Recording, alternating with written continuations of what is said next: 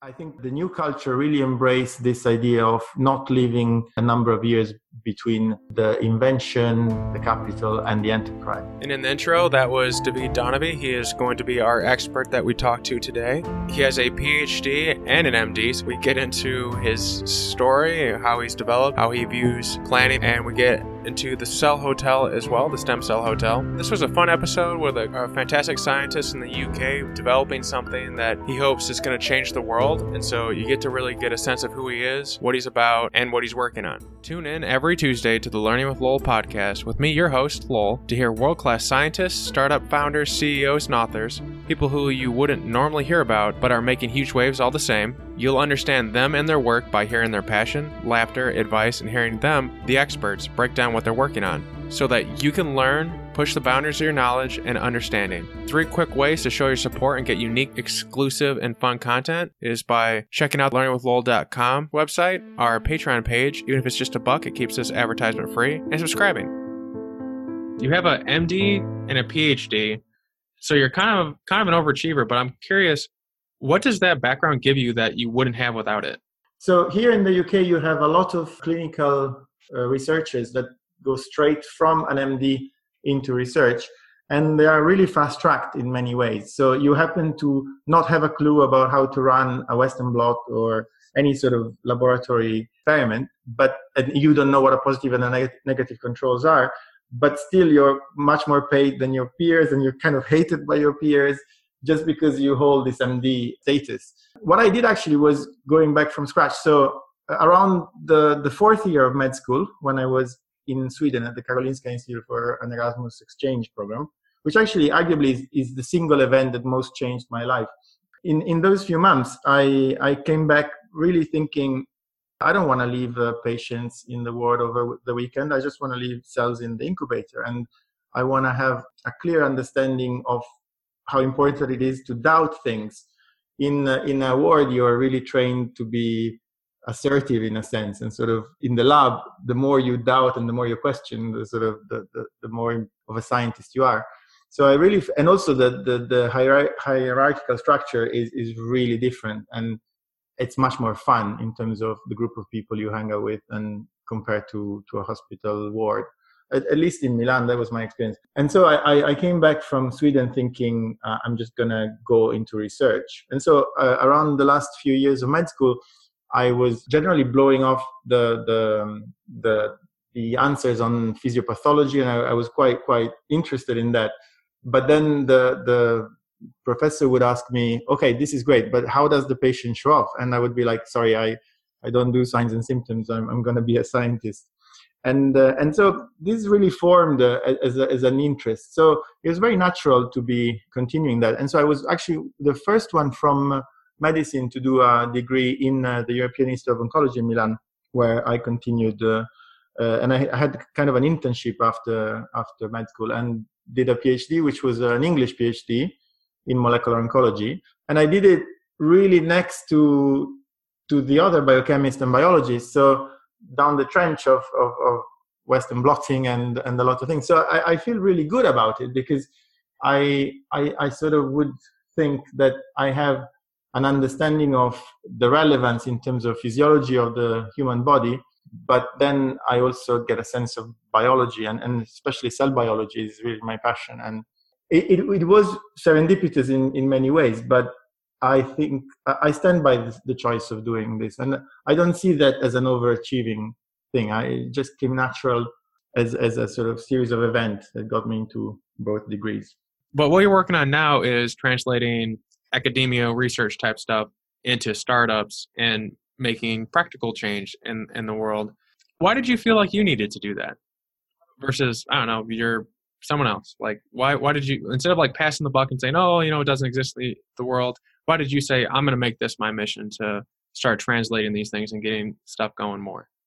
Towards the end of a PhD, everyone was always talking about phenotype screening, thinking that it was really difficult to do. And phenotype screening, in a sense, is when you look at different type of conditions that would make a cell behave in a particular way. So, for example, you can overexpress a gene, and you can overexpress a series of genes, and then just pick the one that gives special behavior to the cell. And so I was fascinated by this idea because I was thinking that this could be, I was fascinated about the idea of connecting this to drug discovery and connecting this to cell therapy and really connecting this ultimately to patients' health. So I did a postdoc here in the UK, and I set up my own phenotype screening using like a model system. And then after that, I was jointly funded by Austin Smith, which is a big lab in Cambridge, and University of Cambridge, and Stem Cell Sciences, which was a small startup that was bought afterwards by Stem Cells Inc.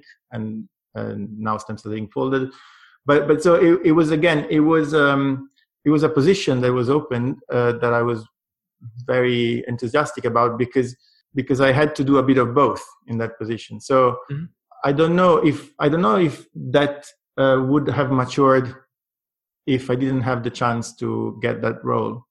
Do you have any overarching plans? Are you like the type that has like a plan and it works out, or are you? No, actually, I mean, recently there was an Australian comedian that had this kind of suggestion for at a graduation ceremony. I think he was given like honoris causa graduate ceremony, and he was saying if you look too farther away, then you may risk to not notice the opportunity that presents on the edge of your viewing field. And I quite like this idea that generally I try to think what I like to do maybe tomorrow and the day after tomorrow, but I wouldn't.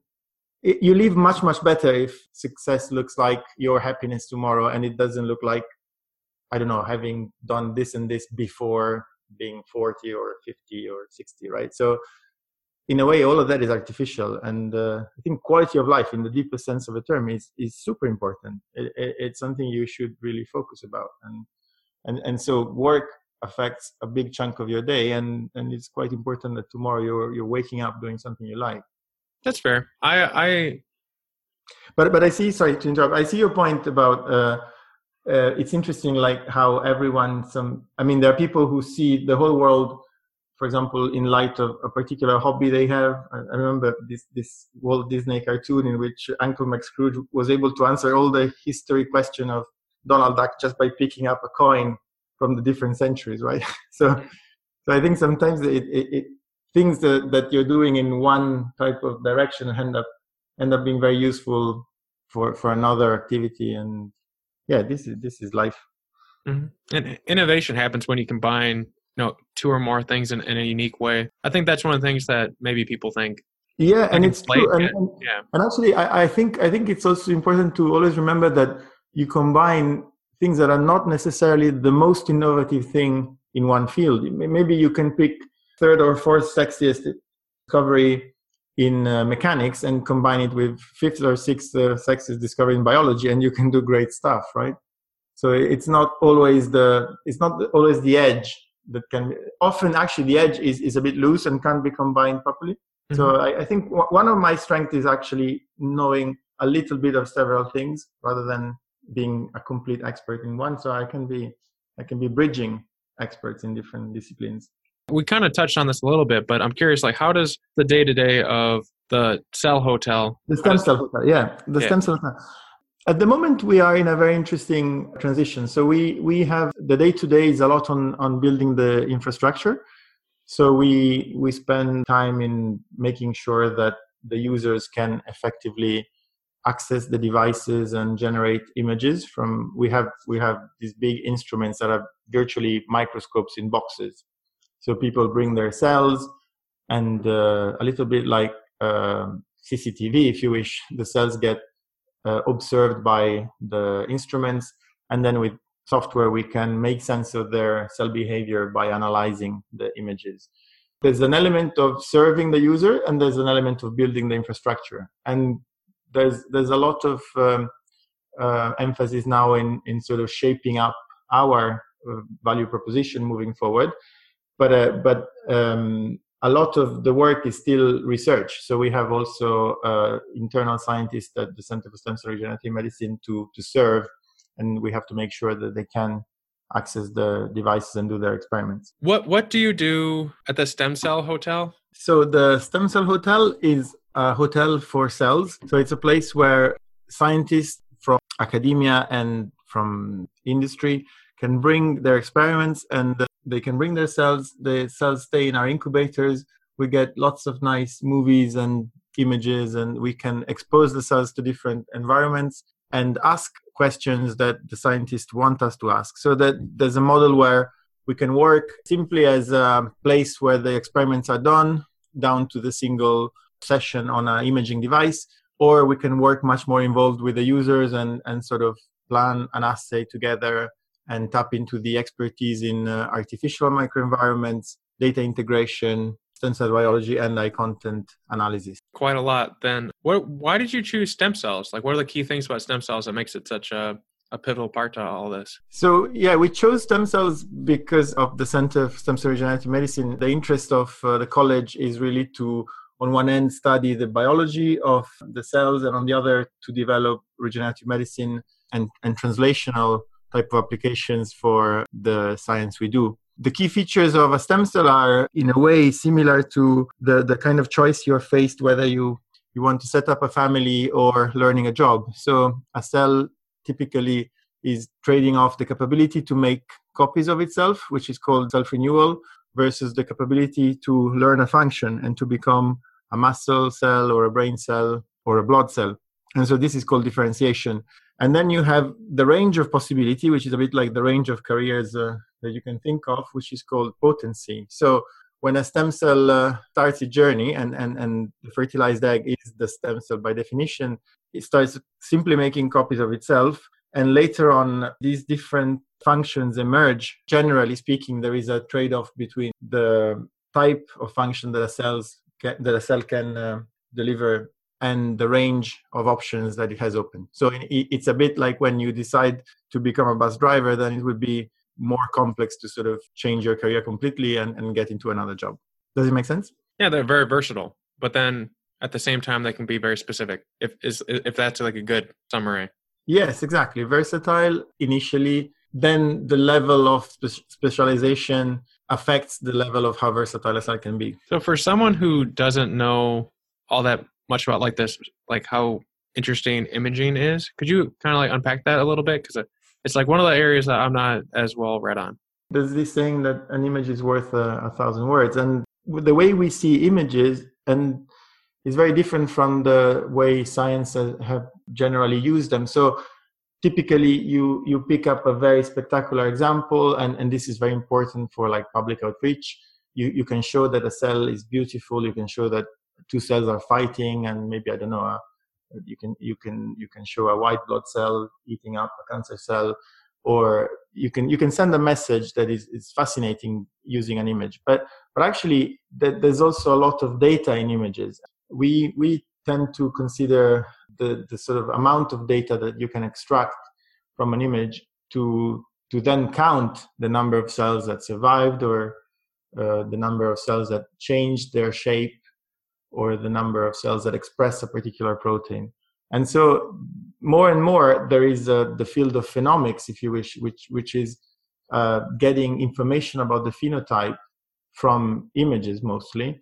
And this can be almost as big as the genomics, right? So a lot of our effort is in trying to integrate the two types of information together. In terms of how we do this, you can think of an image as an array of pixels, and so pixel intensities allow you to first segment, so first identify objects within an image, and this can be done in endpoint assay images, so in static stills, or it can be done in movies. And so, for example, one big problem in movies is to understand from one frame to the other whether the object you're observing is actually the same.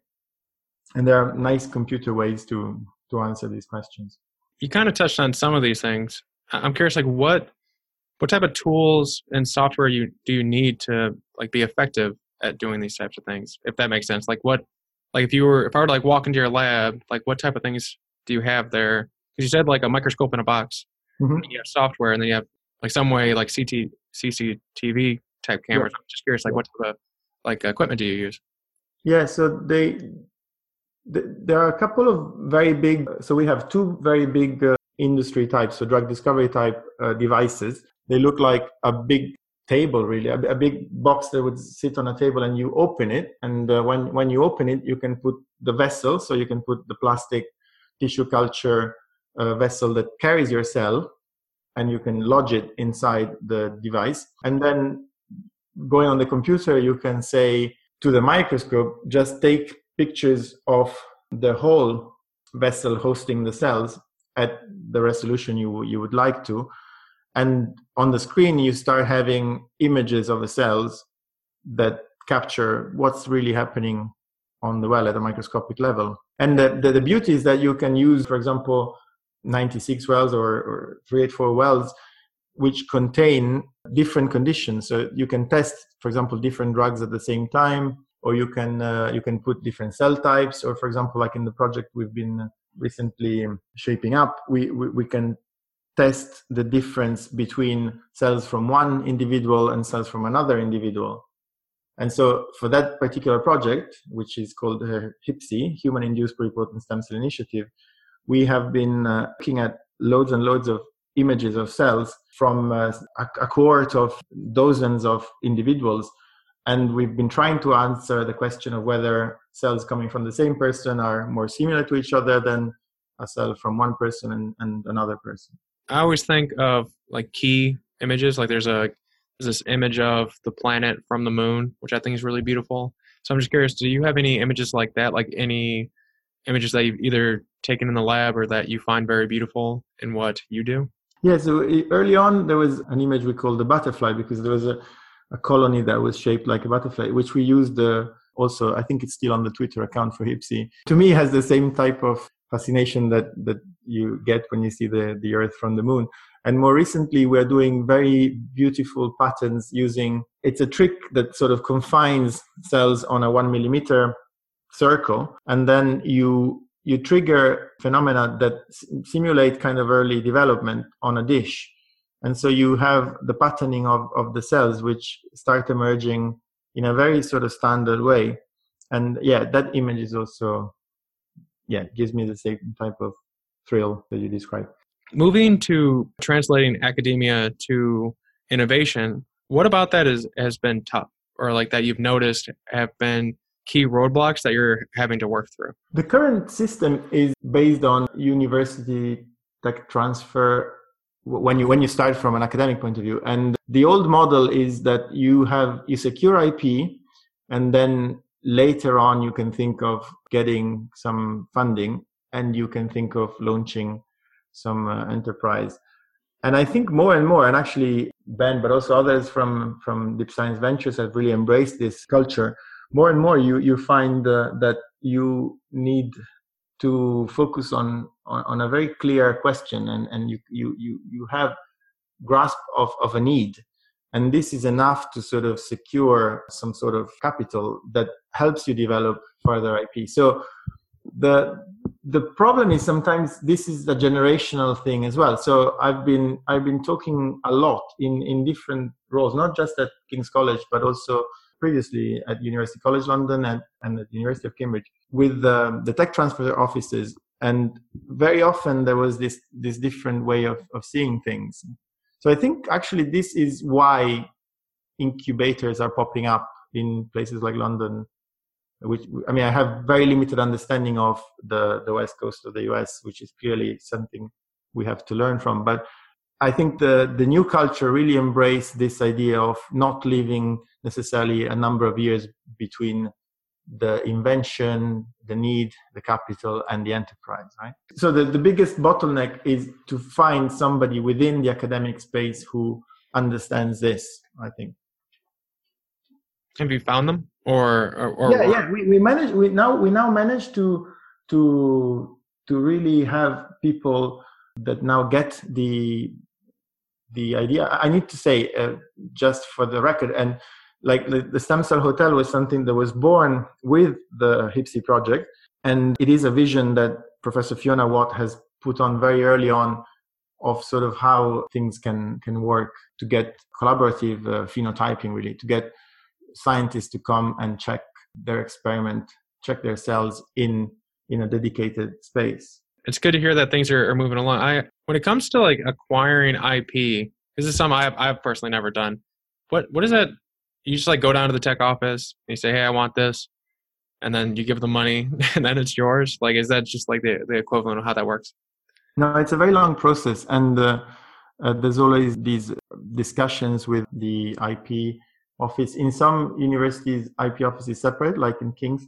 In some, it comes in different offices, like UCL was cut in a very interesting way. They had an office to help you start up, an office to link with enterprise, and an office would only license your invention. So, I mean, in general, it is perceived that university has more interest filing IP and then license IP rather than having people from university starting up. This is changing, but it's still largely true. But yeah, it's a very complex process. There's a lot of questions that are useful to answer. So the scientists do not think like IP lawyers, clearly. And a lot of it is also very painful. Like there's a lot of back and forth. The most painful part is that, for example, when you are developing some ideas, there's also a lot of caution in how much the idea can be shared. And this is difficult to understand from a scientist point of view. Like, for example, when you want to publish something, you go to the IP office and you always have to sort of discuss what can be put out and what need to be kept for later. So yeah, it's a back and forth process between people who advise you and the inventors. Is there anything that we can do to make it easier to like remove some of those headaches and simplify it so that more people can do it? There's a lot of buzzwords about open innovation and the like. So in a sense, there could be spaces where things are built before they are patented. And also it's interesting in the drug space, some advocate for structures that are, for example, in cases like in cases not orphan diseases, but in cases like diseases that do not have a market that is huge, then there is much more case for different entities to come together and work in a sort of non-competitive way together as a consortium.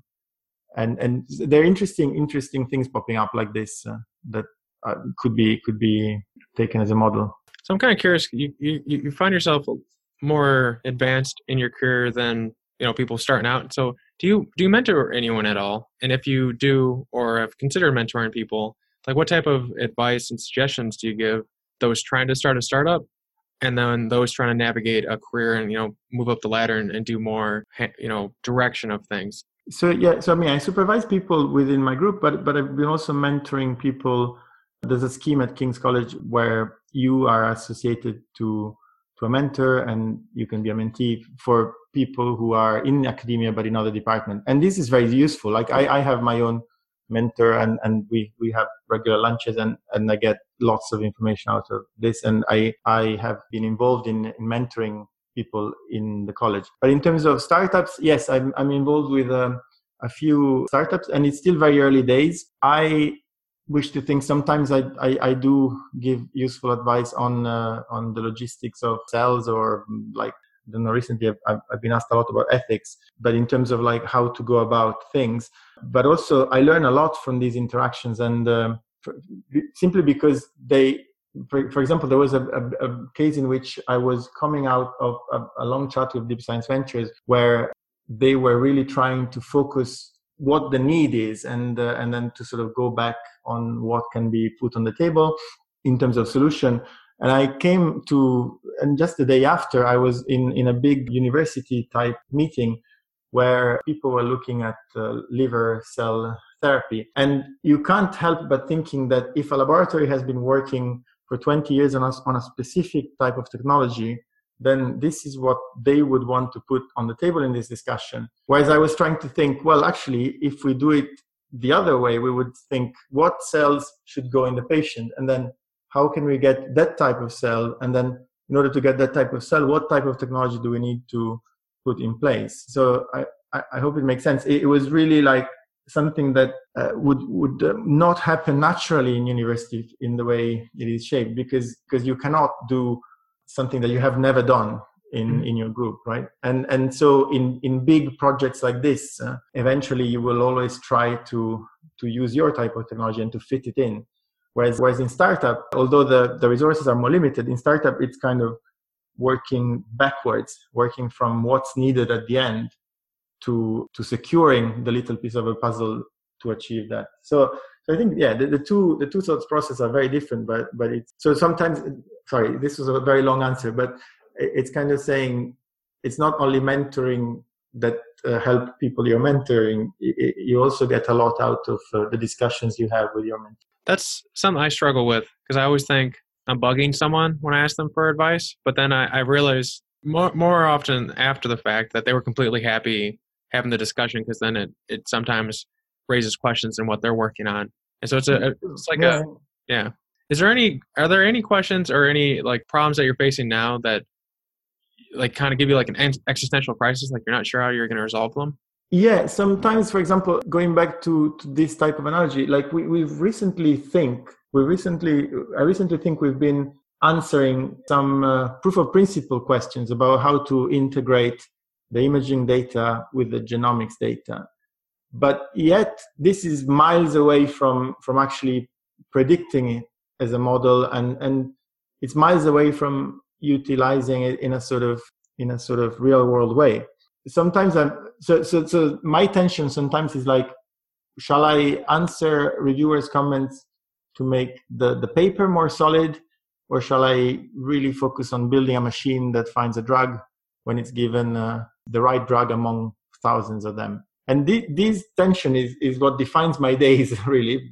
And I'm happy with staying in the middle, but I feel it's, I don't know, some people basically send a message that I should decide at some point whether I want to answer one or the other. So in terms of existential crisis, that's a little bit the question I'm facing. Shall I do elegant experiments and good papers, or shall I focus on machines that find drugs and characterize cells for cell therapy? Maybe there's an option C where you can you can prioritize based on your interests and then still do a little bit of both. Yeah. Like, if there's one that you really like doing, but you still enjoy the other one. I think sometimes like we're given these like A or B choices when there's life, which has infinite number of possibilities. So you could go in any, so which is my, like, maybe there's an option C that would give you a little bit of breathing room and reduce. I'm happily in option C. What you're describing, there's researcher called Yuri Allen who has been mentioning that there is a cloud, right? So sometimes in his team, people come up to him saying,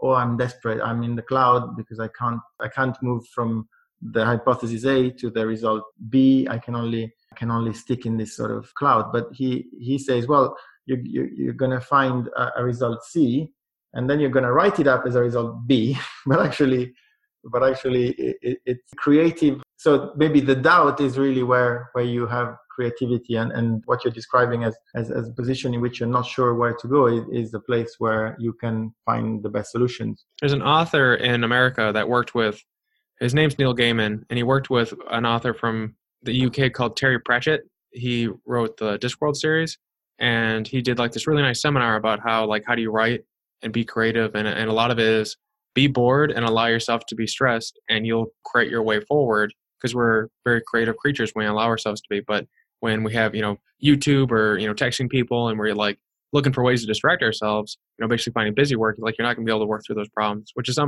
like for listeners, it's like if you notice like you're doing a lot of really busy things, but you're not making progress on the big things, examine that because it might be the getting in the way of your success. But so when you do feel overwhelmed or even unfocused, like what do you do to like realign yourself, if you have any like cool strategies? I tend to run quite a bit. Like this is actually my routine is dropping my son and then running to work, which is really like kind of refreshing sometimes. My run actually is on a lot of it is on the Thames, so it's quite nice. You get the morning river run, which is good. Mm-hmm. And also, you should come to see us. We're on the 20th floor of Guy's Tower, which is very close to the Shard, which is a big Shard of Glass is a big building, like the tallest building in Europe, a few months more. From our floor, which is the 28th of the tower, you get pretty much half the view of the Shard. And the official view of the Shard is quite expensive, so you can always drop me an email and come and see the half the view of the Shard for free. Oh, excellent. I'm in America, and it might be a while before I get to come to the UK. Next time you're in London, you can just come in. Yeah, definitely. I'll remember that. So the last few questions I have, are there any bad recommendations you hear that you think people should pay less mind to? Or like bad recommendation? Yeah, like so with these, like when you mentor, like you're helping startups or you're helping people who are going through their, or you notice people going through their career progressions and people give them advice like, oh, do this, this, and this. Have you found any that are like, don't do that. That doesn't work out. Or like, I know most of your audience are more wide for the startup thing, so I don't know if this is relevant. But like on the academic side of things, a lot of people are thinking in a very strategic term about the type of publication you have to have, and this makes sense. But I think sometimes it blocks you in some categories, and I do not think that the impact factor of my publications matches the real importance in my mind of what I've discovered in the different studies. So I think sometimes it's also important to understand that the two things are different, and it goes back to what we were describing before. So if something really passionates you, this is more important than something else that maybe it's perceived as more valuable for your career in a strategic way. So I think there's a lot of emphasis on being fit for purpose in a strategic way, but ultimately you need to be doing what you like. The way I think about it is, it's good to follow your passions, but try work to make them profitable. Use them to kind of navigate you through things. Well, actually, on the door of the space that then becomes the Stem Cell Hotel, just on the corridor, on the door of that corridor, there is this quote that says, "It's fun to have fun, but you have to know how." And it's Dr. Seuss, who's a children's book author. So Fiona Watt has put that sign to sort of motivate us to make sense of the fun we're having. Fun anecdote about Dr. Seuss before I jump back into the last few questions. He was actually about to quit when he was walking through, I think it was New York, and he was literally about to like take a job and give up. But he bumped into someone and shared his writing with them. And the person was like, "Oh, this is great." And he got him published. But he was literally about to give up, basically burn his work and go back to work. And now he is Dr. Seuss.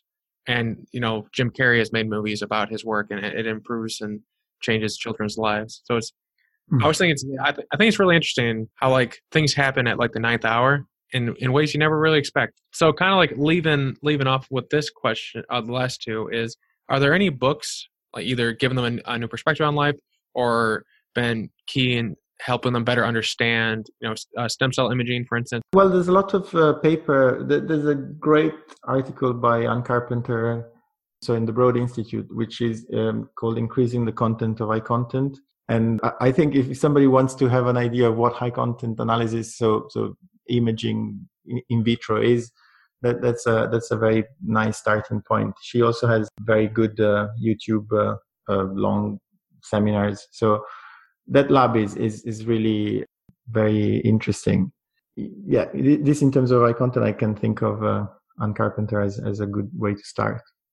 The real last question is, I think you have a podcast, there's a website, but what are some key ways that people can, read more about what you're working on and learn more about this? So we have the project that we have all just completed is called HIPSI. So you can look up hipsi.org and you can see a lot of information there. And the Center for Stem Cell Regenerative Medicine has a Twitter account, quite some activities. We have lots of seminars. We call them Stem Cells at Lunch, but actually people don't get lunch, so people are starting to call it stem cells rather than lunch. There is a Stem Cells at Lunch Digested podcast that gives a sense of the speakers we invite over. And King's is very good in terms of public outreach. We have a science gallery that opened up at Guy's campus. It is opening up at Guy's campus now. And they have series of work kind of combines art and science. We were involved in an installation called Utopia for Thomas More 500 Years. And there's a video that sort of gives a sense of research in that sort of context. And you can always drop me an email. All right. And all of those links will be found in the show notes, be really easily accessible. And hopefully those cool, beautiful images will be there as well. And that was Double Dr. David. We got into the Stem Cell Hotel, why stem cells are so malleable and interesting for him.